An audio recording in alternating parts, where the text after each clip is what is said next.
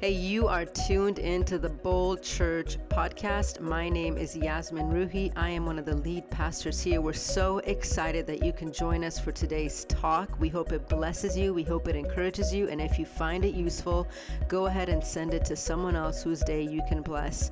If you want to join us, we meet live every Sunday morning. If you want to find out our times or where we're meeting, head to our website at bold.church or head to our Instagram at boldchurchsv. Thank you so much and enjoy today's talk. Can we just give it up for God real quick? Come on. Before we begin, I just want to do a quick exercise. I want you to look to your left and to your right. I just want you to observe the people in the room. And I want you to think about if you were the only one this church, the only person this church reached, if you're the only person this church ever baptized, you would be worth it. Every prayer, every dollar given, every 3-hour setup and tear down, every one of our 11 locations that we were at for the last 6 years, every sacrifice, every day we fasted and prayed, it would all be worth it if it was just for you. Because you matter to God. And you matter to this church, you matter to my wife and I, you matter to this team, you matter. And if you were the only one that Jesus died for, he would still suffer all of that for you. And which is why the title of my message is so important. Because if you believe that, this is what we should be about. Someone say, build this house. I want to preach a message that I pray will be a prophetic declaration for the next year of our church. Let me pray real quick. God, thank you so much, Lord, that you are still in the business of saving people. God, everyone in this room who calls on your name remembers the stories of Kimberly and Gabby and John and Israel, Lord. We were the one at one point. You came after us. God, where would we be if you didn't love us with an everlasting love? God, we don't just come to church for us, God. We come because we want to build a place where we can help rescue your lost kids. God, we want to walk in one way and walk out the other. If you believe that, everybody said? Amen. Come on, a little bit louder. Everybody said? Amen. Can we give it up for Jesus? Come on. If you're new to church, our tribe, which means we are a loud church. And if you hear something good, someone shout amen. And I want to begin with a simple statement. It may be profound for many of you, it may be redundant for many of you. It's simply this: God has a plan and purpose for your life. And many of you in this room who are new to Christianity, you're like, there's no way. What does that even mean? You don't even know me, Pastor Ali. Yes, I don't know you, but God does. And it doesn't matter what you think about you. It matters what God thinks about you. And it gets even better than that. It's not only God has a plan and purpose for you. Listen, he has a plan and purpose for us. Someone say us. It's not just individual, it's corporate. And build this house is what we are called to do. But before I tell you the what, I got to first convince you of the who. Someone say who. Because when you understand your identity, your activity naturally flows out. Who are you? It's on the screen. We are the church. We are the church. And 2,000 years ago, a Jewish carpenter who never went to school, never wrote a book, never declared war on anyone, never ran for political office, never bought a house, changed the world. You can't even tell, if you're an atheist today, you can't even tell time without Jesus. It's before Jesus and after Jesus. He changed history. This Jewish carpenter with no college degree, he built chairs. Yet he changed the world with a religious system that transformed the world. Skeptics and doubters and even Laker fans came out to see him.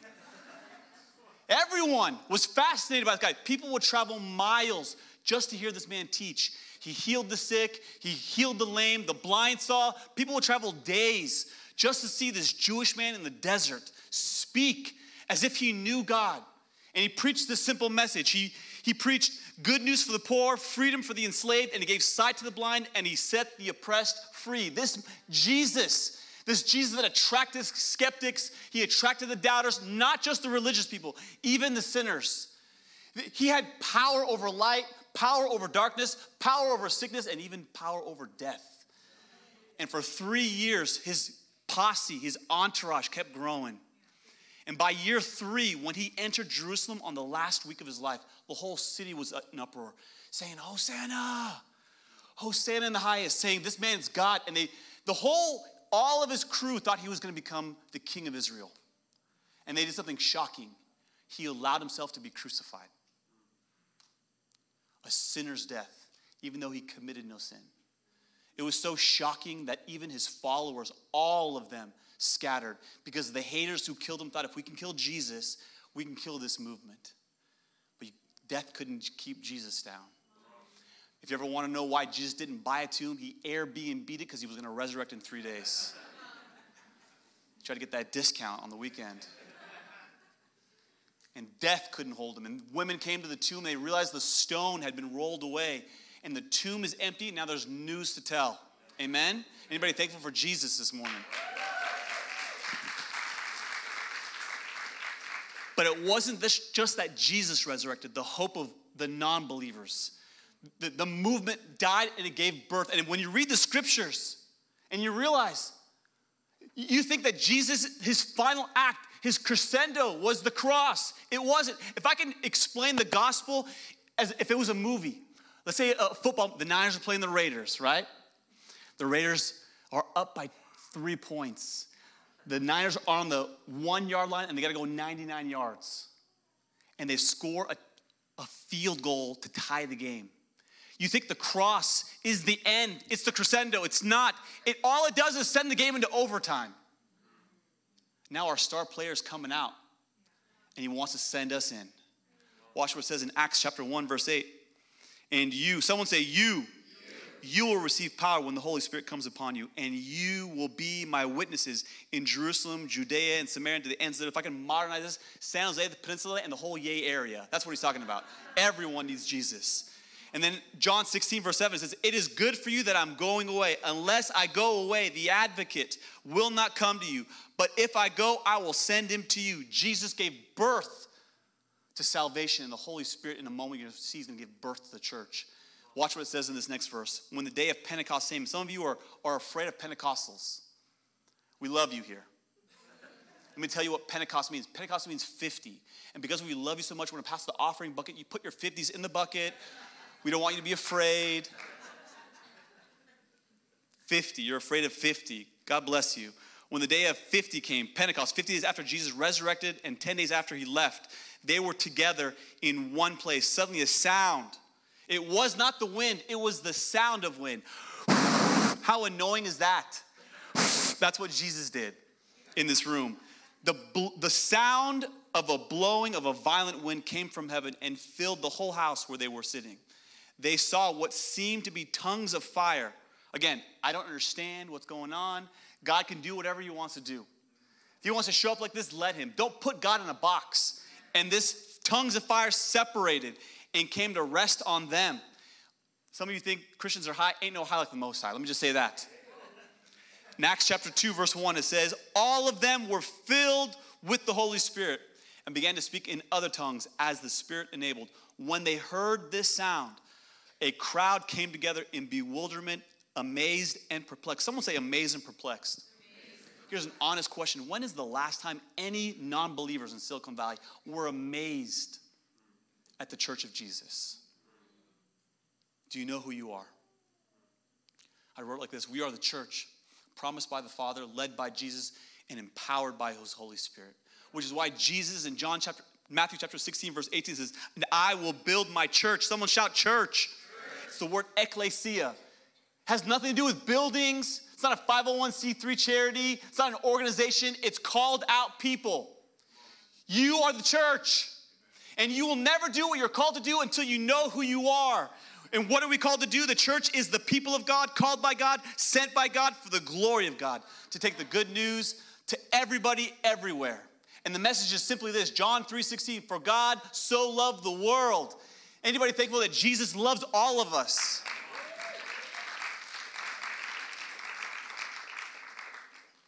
Even Laker fans.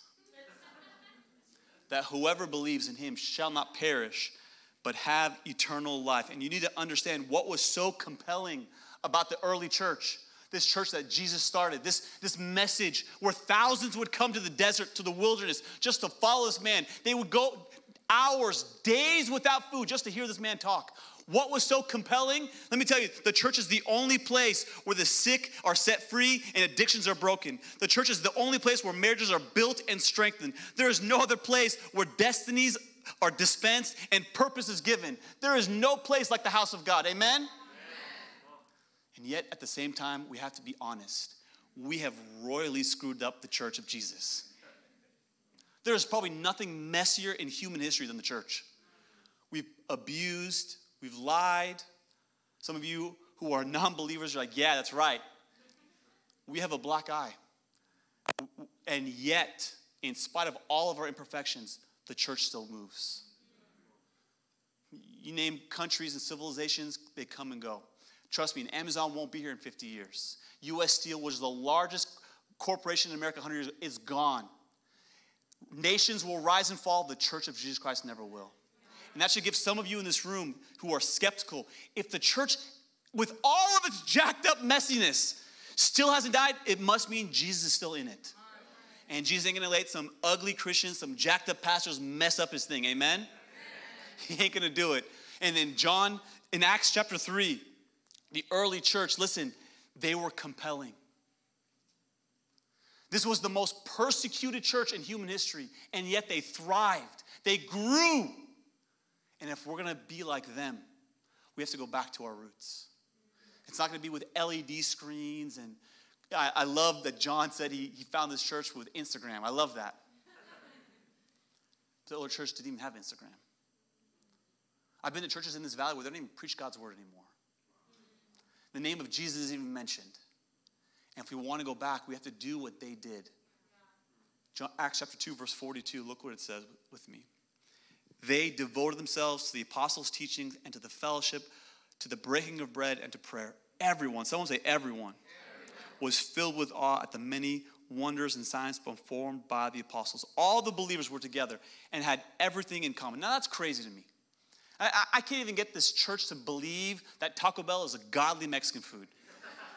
There is nothing more Mexican than Mexican pizza. And some of you are angry that I'm saying that. I can't even get our team to be united. How we get all the Christians to be united? You know what they had in common? Persecution. You know what they had in common? Hatred. They were equally hated, equally persecuted. They were pulled out of the streets. Families, mom, dad, and children were brought into the streets and killed. There was a guy named Nero, 30 years after Jesus resurrected. He would have these parties in the courtyard. And this is long before electricity. You know what he'd do? He'd take living, breathing Christians, impale them so they would bleed out slowly. Then he'd line up his courtyard and set them on fire. And yet that church grew like nothing else. 1/3 of the world in 300 years became Christian. One man did that. One God man. Watch what it says next. This is the early church. They sold property and possessions to give to everyone who had need. Every day they continued to meet together in the temple courts. They broke bread in their homes and ate together with glad and sincere hearts, praising God and enjoying the favor of all the people. And the Lord added to the number daily those who were being saved. And on this Vision Sunday, if you want to understand what it means to build this house, we have to be devoted to 3 things. If you're taking notes, you want to write this down. If you're new to church and didn't know this, you're more likely to go to heaven if you take notes in church. It's like 95% more likely. Number 1, write this down. They were devoted to Jesus. They loved him. They worshiped him.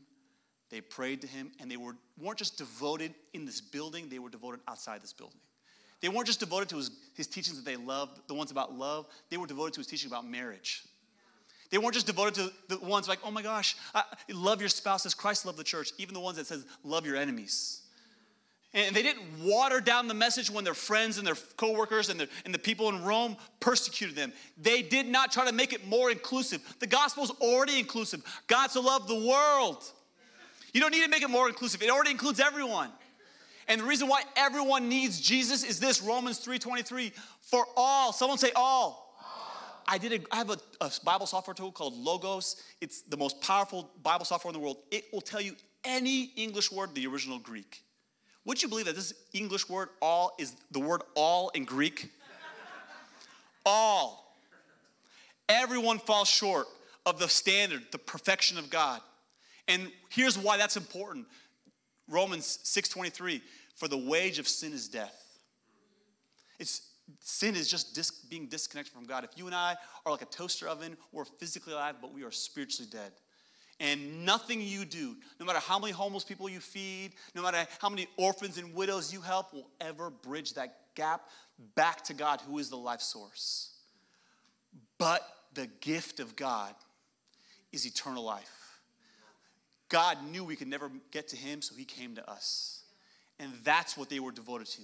Not good morality, not good teaching. Jesus was more than just a good teacher. He came to die on a cross for us. And this early church, when they realized that they were being persecuted, they didn't stop declaring. And that when I compare the early church with the church in Silicon Valley, no one ever told this to me in Bible college, but there are 7 or 8 Sundays during the year that are the lowest attended Sundays of the year.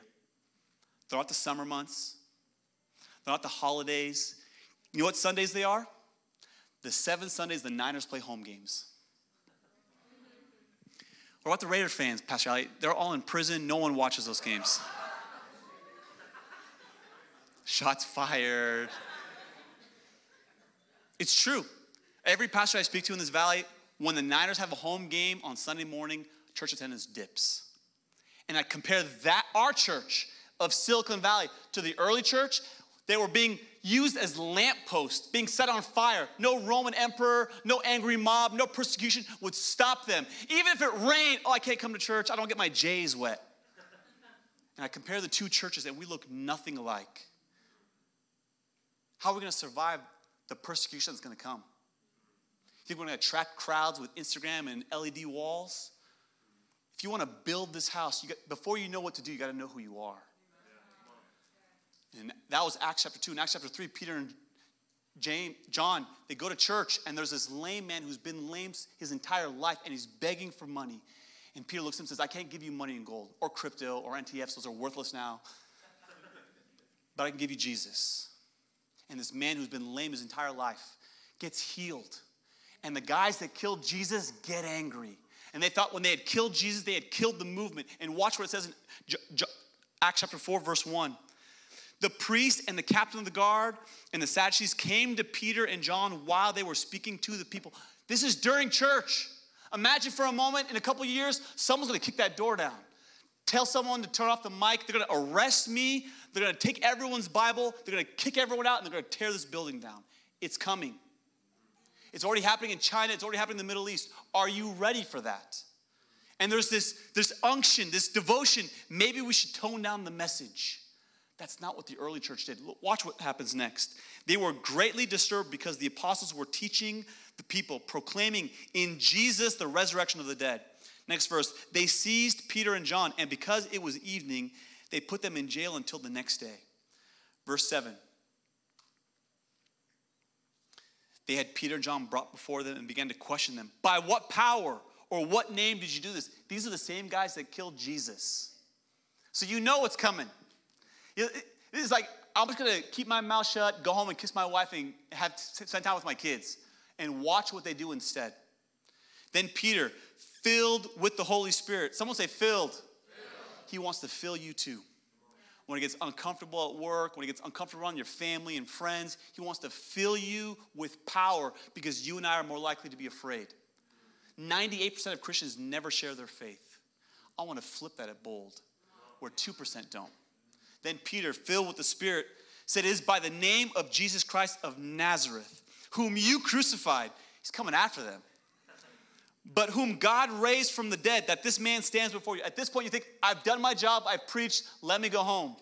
Peter doubles down and watch what he says. Salvation is found in no one else, for there is no other name under heaven given to mankind which we must be saved. Do you know that Jesus did things that no one else ever did? He made claims no one else ever did. I came out of Islam. Muhammad in the Quran claimed 3 times he went to heaven. I have a question for you. Who is greater, the one who visits the penthouse suite or the one who lives in the penthouse suite and comes down? Jesus made claims. No one claimed ever in human history that they were sinless. Jesus, like Babe Ruth, stood at home plate and called a shot. I'm going to die and resurrect. We don't follow Jesus because he's a good teacher. There's a lot of good teachers on YouTube. We follow Jesus because he resurrected. When they saw the courage of Peter and John, they realized that they were unschooled, ordinary men. The Greek is idiots, actually. They were astonished because they took note that these men had been with Jesus. I have a question for you. When's the last time you were hanging out with friends and coworkers and like, man, there's something different about you? Did you shave your mustache? Did you glue on your eyelashes? You look different. Or do they say, have you been to church? There's like a peace over you that doesn't make sense. And it's crazy to me that you can come to this building every Sunday for 2-3 years in a row, and none of your coworkers know you're a Christian. And yet the early church, everyone knew they had been with Jesus. Everyone knew. Acts 4, verse 19. They commanded them not to speak or teach at all in the name of Jesus. But Peter and John replied, which is right in God's eyes, to listen to you or to him? You be the judges. As for us, we cannot help speaking about what we have seen and heard. After further threats, they let them go. They cannot decide how to punish them because all the people were praising God for what had happened. No threat, no Instagram mob, no cancel culture was going to stop these Christians talking about Jesus. Amen? And Peter and John were like, I'm going to give my life for the one that gave it to me. The early church, listen, was devoted to Jesus. Not denominations, not buildings, Jesus. Number 2, they were devoted to one another. Someone say one another. Acts 2, verse 45. They continued to meet together in temple courts. Someone say church. They broke bread in their homes. Someone say groups. Now you know where we get those things from. We just make up a strategy. It came out of the scriptures. They ate together. Someone say together. With glad and sincere hearts, praising God and enjoying the favor of all the people. When you read the early history books about the early church, it was the most countercultural community ever. Why? Because in that culture, rich people hung out with rich people. Poor people hung out with poor people. Laker fans stayed in their corner, Warriors in their corner, and no one hung out with the Raider fans. Come on. The Christian community was the only community Jews and Gentiles were together. The slave and the free. One of my favorite stories in the scriptures is when Mary, this 14-year-old girl with braces, gets pregnant. You know who her best friend is for the next 6 months? Her aunt, Elizabeth, 65-year-old, listens to Kenny Rogers. One listens to Justin Bieber. One listens to Kenny. They have nothing in common, and yet they have everything in common. The most important thing, Christ in them, amen? That's what Christian community looks like. Doesn't mean we dress the same. Doesn't mean we like the same sports teams. We don't have to be politically the same. We have something greater than nationality and gender and race. Jesus. Jesus. They were devoted to one another, which means you got to take your Republican hat off, your Democrat hat off, all your sport, all of your things. You're a Christian. You're a follower of Jesus before any of those other things. The early church, listen, they were devoted to Jesus and one another. At the beginning of this sermon, I asked you to look around. I hope and pray your best friends are in the room. Because that's what the early church had. Because when they were persecuted, listen, Christianity is not CrossFit. It's more like Tough Mudder. You need a team to finish this thing. And number 3, they were devoted to the mission. Someone say the mission. They had one mission, one cause, one thing, to tell everyone about Jesus. They weren't about Ted Lasso, Yellowstone, their fantasy football team. They were about one thing, Jesus. And you need to write this down. Jesus never commanded the church, the world, to go to church. It's the opposite. He commanded us to go to the world. You know how I know this? Jesus told one story 3 different ways in Luke chapter 15. Story of a lost coin, a lost sheep, and a lost son. With the lost sheep, there was a shepherd who had 100 sheep. And everyone in that agrarian culture knew exactly what Jesus was talking about. He says, one of these sheep left. And the shepherd, he leaves the 99 to go after the one. Only in the kingdom, I wrote like this, is one greater than 99. Not in math class, in the kingdom. Which means God cares. He cares about everyone in this room. But his focus is on everyone outside this room. The one. Who's your one? That person that God placed in your life. That they will never hear about Jesus unless you share it with them. And there's a story of a lost coin. So one has 10 coins. She loses one. Flips her house upside down. Then when she finds it, you know what she does? She throws a party.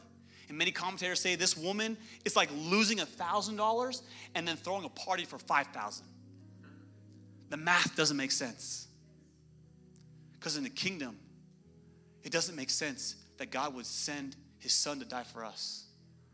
That God will spend anything to reach you. Because you're more valuable than money.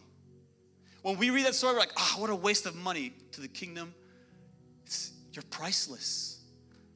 And then there's a story of a dad who's got 2 kids. And if a dad had 2 daughters, this story hits home different now. And one of them leaves. The Bible says that the father looked every day at the gate, waiting for his son to come home. Imagine I came home one day, and my wife goes, one of our kids is gone. I would drop everything to go after my lost kid. I would sell my house. I would give up everything to go after my lost kid. Then imagine a week or 2 later, one of you calls me and says, hey, Pastor Allie, we got tickets to the Niners. Let's go take shots for Brock Purdy. Come on. It's not that the game's not important. I got something more pressing, though. And that's what Jesus wants to put in your heart. Do you love? Do you value? Do you care about the things he cares about? It's not that sports aren't important, but lost people are more important. What's wild is that many of you in this room, you have friends and family who are going to pass away, and they're going to stand before God, and they will only see the gates of heaven, and they'll never get in because you never shared Christ with them, because you were more interested in you being liked than you telling them. And the early church didn't care what happened to them. They told everyone, even to their own detriment, everyone they could about Jesus. And in the video, let me just correct some of you. Said, oh my gosh, this church changed my life. We didn't do nothing. Jesus changed you. He's the one that set you free. I wrote like this: we don't have a great church. We serve a great God. We serve a great God. All of that, by the way, was my introduction. We're going to be here for another hour. Don't worry. But I want to show you an image that changed my life. Because when I saw this image, we're going to walk through this. If you take human history, it is divided before and after Jesus. Jesus birthed salvation. And right after Jesus died and resurrected, he gave us the promise of the Holy Spirit. And the first 300 years of the church, we didn't have a 501c3, we didn't have buildings, we didn't have Bible colleges, and yet 1/3 of the world became Christian. How? They were spirit-filled and spirit-led. And you have to understand the context. It was like free like it was in America. We were under this dude. Rome. No. Before this one, sorry. Go back one more. Right there. First 300 years of Christianity was under Rome. You know, in the first 300 years, they didn't even have a New Testament Bible. Think how painful life would have been. If you asked anyone where Taco Bell was, they didn't know what you're talking about. If you went to a bookstore and said, hey, can I buy a New Testament? The Bible had not even been compiled. The letters had been written, but no one put them together. And yet, many of the people that were coming to faith weren't even Jewish, so they couldn't even read the Old Testament. Imagine not having a Bible and becoming a Christian. And the church thrived and it grew. I said this before, 1/3 of the world became Christian in the most persecuted time in human history. Historians say you were more likely to die as a martyr in the first 300 years than die of natural death. And then at year 300, a dude named Constantine legalized Christianity. 2 years later, 315, he made it the law of the land. He made Christianity the sole religion of Rome. And then what happened next is what's called the Constantine parentheses. It began this 1700 year of influence where Christianity influenced Western world in the way we value things, the way we love things, the way our school system, our education system, our government, everything for the next 1700 years was influenced by Christianity. The first 121 of the first 124 universities in America, Harvard, Yale, Princeton, Brown, they were all Christian. They were actually free in the beginning. They were designed to help teach people to read the Bible so they become middle-class citizens. He said, amen, amen. And now that influence is gone. For the next 1,700 years in the 20th century, sometime, no one knows when, that influence was lost. And in 2026, this next slide, Barack Obama said this: "We once were and are no longer a Christian nation." He didn't say that because he was trying to usher in. He said that because that's what was happening. It was facts. Christianity had lost its dominance. We were no longer a Christian nation. And everything within those parentheses was the favor of God, the blessing of God, the influence of Christianity. And I'm here to tell you, it's gone. And it ain't coming back. And now it feels like we're Niner fans at a Raider game. The refs are against us. The fans are against us. We're outnumbered. Everyone's cussing at us. It's like, what is going on? We're scratching our heads going, what is going on? That's what it feels like. We are living outside the parentheses. Are you ready for that, though? Or are you going to talk about the good old days where every candidate was a Christian and every candidate believed what you believed? Those days are gone. And if we're going to survive and thrive in this culture, this last slide is where I'm hoping it speaks to you. We have to go back. If I can quote the great theologian Biggie Smalls, we got to going back to the first century. If we're going to survive, we have to go back to the early church. They didn't need a building. They didn't need a 501c3. They didn't need LED walls. They didn't need Instagram. They didn't even need the support and protection of the government. All they needed was Jesus. And they were devoted to him. They were devoted to each other. And they were devoted to the mission. Jesus was more important than their fantasy football team. Reaching their friends with Christ was more important than their weight gain goals. Not that those things aren't important, but that was supreme. Here's the question I have for you. When has the church thrived? And when has the church been in decline? Some of you think, we're in trouble. We're no longer the dominant force. Who cares? You know when the church thrived? When we weren't in control. When we weren't in the White House. I think it's a good thing that we're under pressure.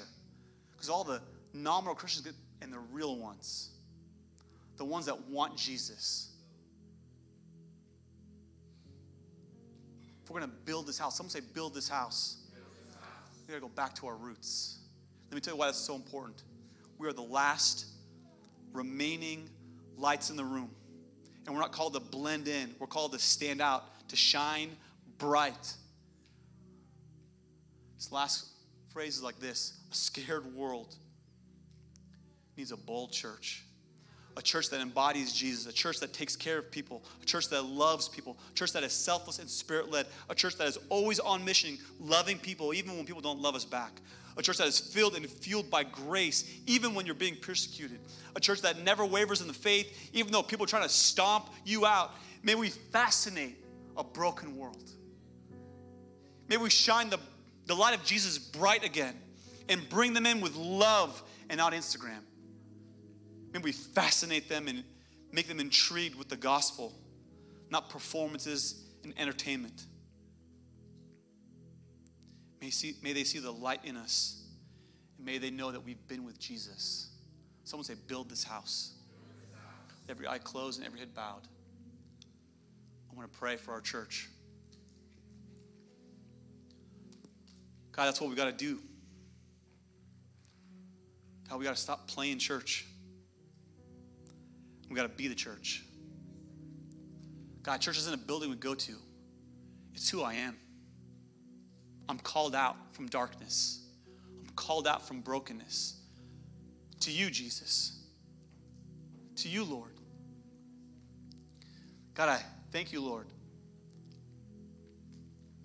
that you love us enough to send your son, Jesus, to die for us. Pray, God, for every person who can hear the sound of my voice, they would be committed to you in a way they've never been before. That they'd realize, God, that we're not just called to live and survive and go after the American dream, but the God dream, to build this house. Pray, Jesus, that we would realize that you have a plan and purpose not just for me, but for us. For many of you in this room, you never knew that Jesus is God. Let me quickly give you the gospel. The gospel is that God created the world perfect. He's good and he's righteous. And then he made Adam and Eve. Perfect world by a perfect God. And he placed them in the garden. And yet we sinned and rebelled against him. And sin separated us from the source of life. Good works, good things, good thoughts will never bridge that gap. Only Jesus dying on a cross for your sin will do that.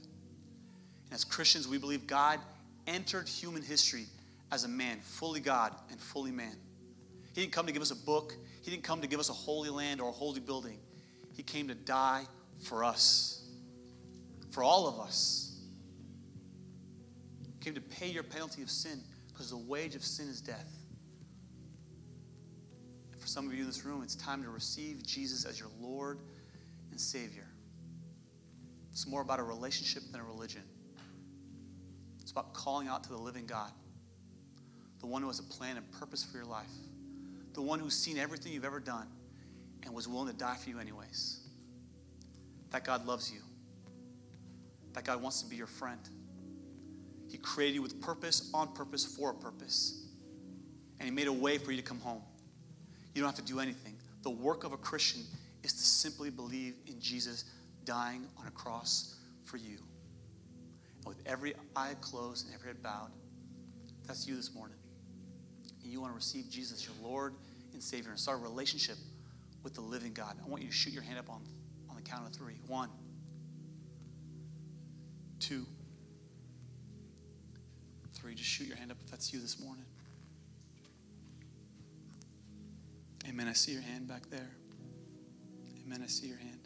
Just pray this prayer with me, everyone, out loud. Thank you, Jesus, for leaving heaven for me. Thank you, God, that you died on a cross for me. I repent. I turn from my sin, and I choose to follow you. I receive your salvation, the gift of forgiveness. Fill me with your Spirit as much as I understand now. Help me follow you all the days of my life. And everybody said, come on, let's give it up.